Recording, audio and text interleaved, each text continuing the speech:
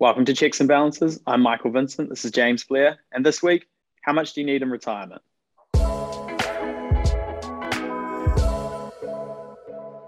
So, Michael, despite my youthful exterior, my playful personality, I actually know quite a lot about retirement. That's what I've been doing the last 10 years. Actually spent a reasonable amount of time compared to most in retirement villages, talking to those who are retired.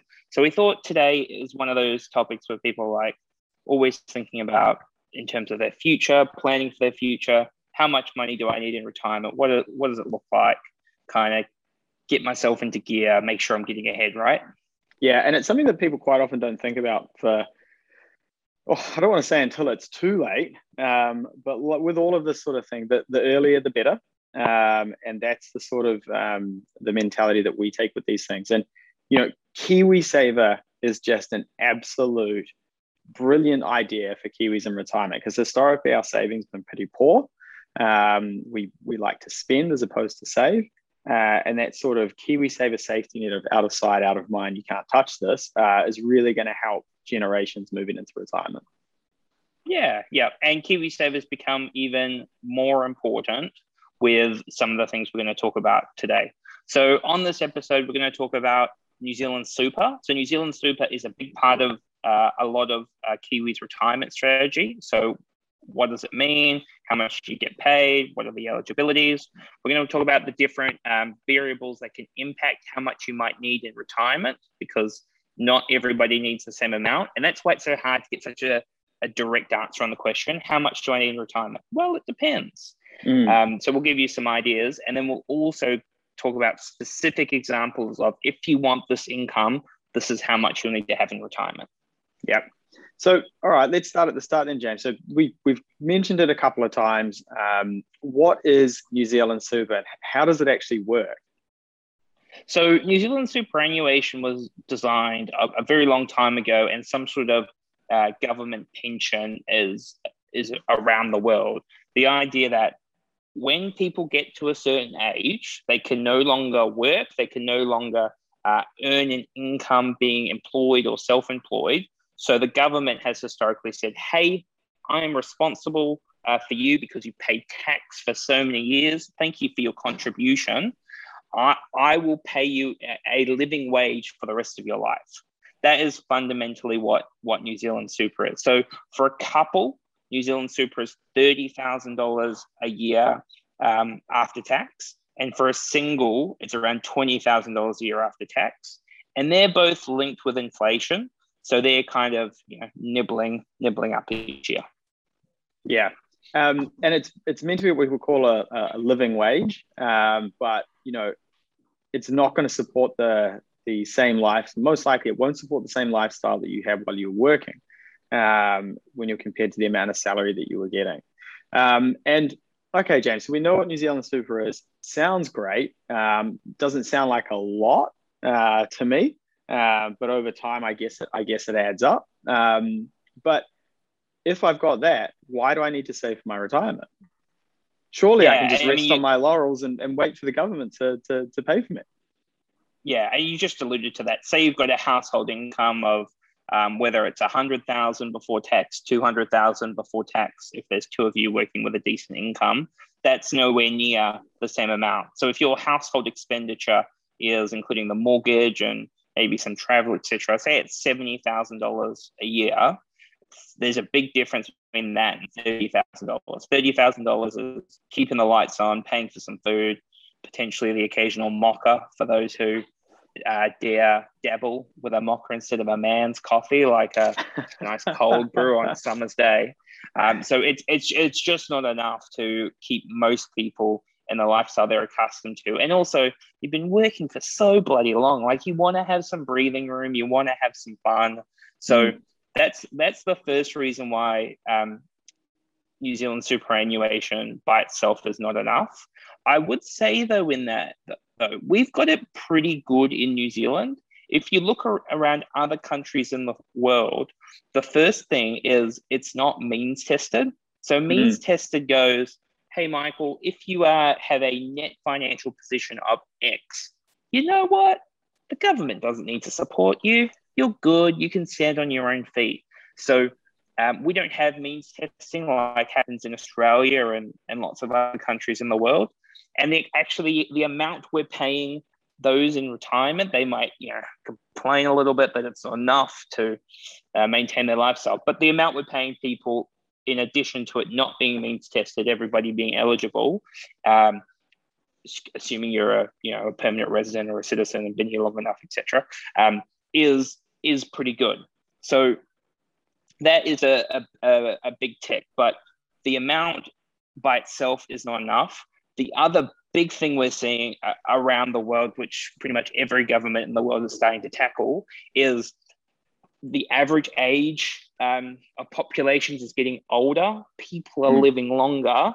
The trend is that there's not enough young people that are going to be able to support New Zealand superannuation in the future. And that is one of the reasons why KiwiSaver was introduced, is because they want to be a New Zealand super. I generally say to anybody under 50, I go, hey, if you're under 50, don't plan for New Zealand super. It'll be a very unpopular thing that a government does in the future, and no government will want to tackle it. But I mean, we saw in like Italy, for example, they had to cut their New Zealand super in half overnight because they weren't in a financial position to support it anymore. And that kind of thing will happen. So it is important, if you are under 50, to go on the assumption, I have to stand on my own 2 feet. I'm dependent on my own retirement. And if you are over 50 and still working, then thinking to yourself, New Zealand super is not enough by itself.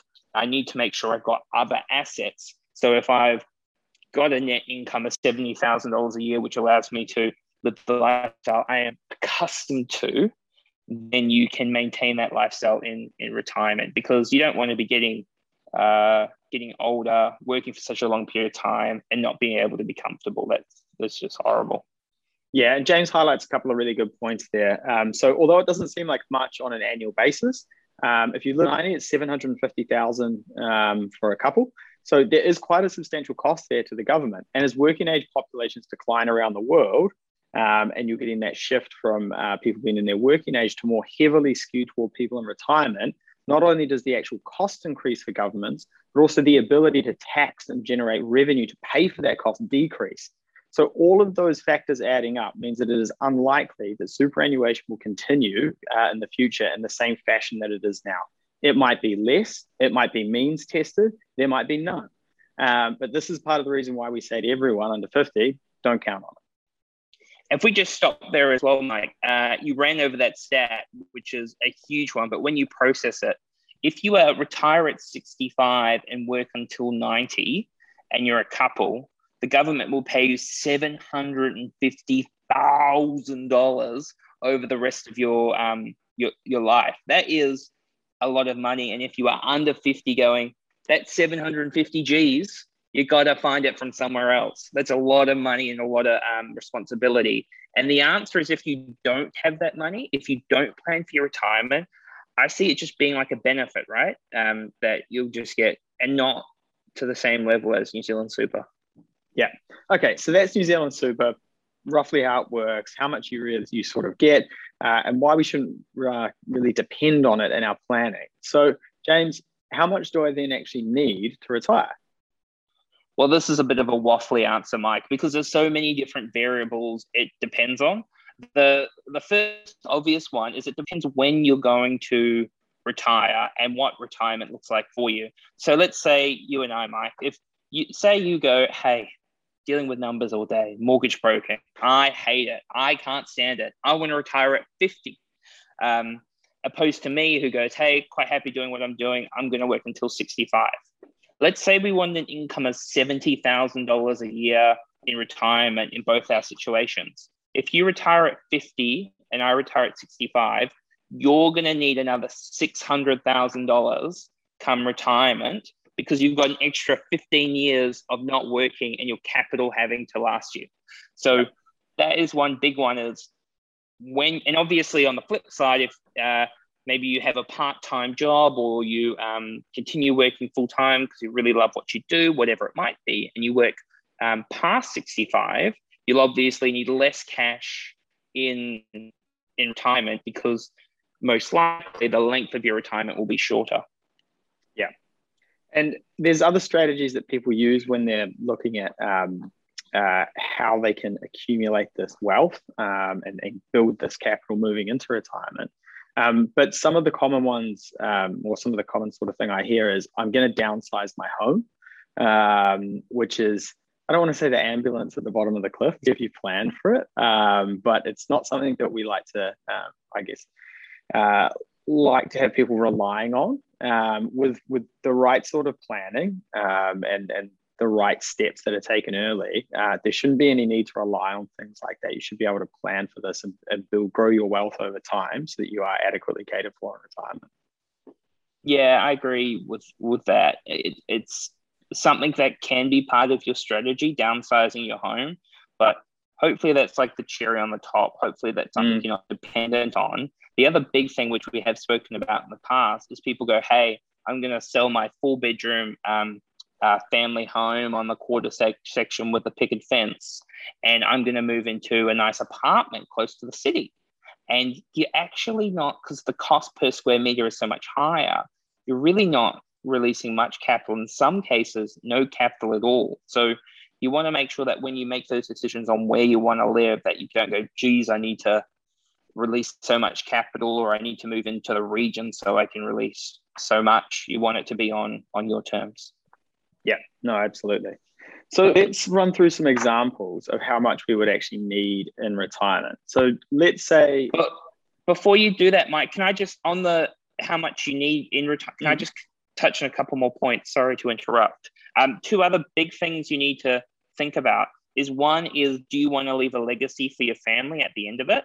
So if you want to leave, so you got 3 kids and you want to leave them each $100,000 outside of the family home, that means essentially that's $300,000 of capital that you can't spend in your retirement.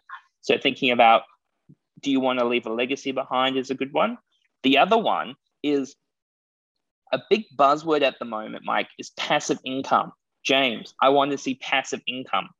Passive income, in theory, it doesn't really exist. It's just, maybe you're getting paid rent, but most people have a mortgage on investment property, maybe getting paid a dividend. Is that enough to keep you going? And the reason I bring this up is, most people, I would say over 95% of people, have to be comfortable eroding their capital over time. So for example, you have $500,000 of assets. You need to be comfortable that you're going to erode that by 90 down to 100,000. Yeah. $100,000. If you're just taking the cream on the top, and thinking about inflation as well, you're going to need so much more capital to be able to live the lifestyle you want. And I encourage all of my clients to enjoy their money because they've worked so bloody hard for it, that you want to go and do the trips while you can and enjoy yourself. Yeah. And it's that mix of assets moving into retirement that's really important. And we've spoken about that before, making sure that you have assets that are liquid, that you can, draw down some of the capital off that to sort of provide you with that income when you're in retirement. Yeah. Cool. So James, let's do it. How much do I need? Hit me with the numbers. So if you are a couple and you are going to receive New Zealand Superannuation, if you want an income of $40,000 a year in retirement, so that's $30,000 from New Zealand Super, $10,000 from your investments, $200,000 is what you need. Mm-hmm. If you want an income of, say, $80,000 a year in retirement, so you're finding $50,000 from yourself. So if you didn't receive New Zealand Superannuation, that's another way you can think of it. You need $1 million of capital come retirement. If you wanted an income of $100,000 in retirement, $1.4 million. And then if you wanted an income of $120,000 a year in retirement, so if you didn't receive New Zealand Super, that would be $90,000. That's $1.8 million. So quite a few numbers there, Mike. Hopefully they all kind of sunk in. The big thing there is there's such a big degree depending on the size of the income you want. Mm. The other thing we see quite a lot, Mike, is a lot of our clients will need additional income at the start of their retirement because they want to travel. But I don't see too many people traveling past age 75. But then also, if they live long enough, they go into like care, and then the costs go back up. So we see retirement costs as a bit of a U shape. Yeah, absolutely. But we can't forget, Mike, about the singles out there, because, you know, if we forget about the singles, it's just not very nice. Unfortunately, the singles need more money for more of an income because they're only receiving $20,000 of New Zealand super. So if you want an income of $40,000 a year in retirement, you need $400,000 of capital. If you want an income of $80,000 a year in retirement, $1.2 million. An income of $100,000 is, and that's a goal that we see a lot of people kind of trying to aim towards, because, you know, that's pretty comfortable, can allow you to do some travel. That's $1.6 million. And if you want income of $120,000 a year, that's $2 million of capital you need from retirement. Yeah, so a little bit harder for the singles, just a little bit more money. But I guess what it really comes down to is that planning and taking the steps as early as possible. You know, James and I talk about this a lot in the webinars that we run with people, but wealth is like a snowball. And the earlier you start that snowball, the bigger it gets. Yeah, and these are very basic numbers in a kind of linear. You draw your capital down over time. Maybe you're working part-time in retirement. Maybe you're downsizing your home. Maybe your income changes. Maybe you receive an inheritance at some point. On the inheritance side, please don't plan for inheritance. It's kind of morally just a bit wrong, and also you never know what you're gonna get. But this is just to give you an idea of if you're a couple and you want income of $100,000 a year in retirement, about $1.5 million of assets, good number, and 1.6, 1.7 if you're single. Yeah. So I guess the obvious question off the back of this, Mike, is, well, we've spoken about New Zealand superannuation. We've spoken about the variables in terms of the amount you need in retirement, and then some dollar figures. The next question becomes, well, what assets should I be using? How much should I be contributing? What does that all look like? Well, here is your teaser for the week. We will talk about that in a part 2, going, here are your different investment vehicles for retirement. Here are some ways to achieve these goals. So make sure to check that out in our next episode, which will be dropping later in the week. Thank you very much for joining us, and we'll see you next week. Cheers.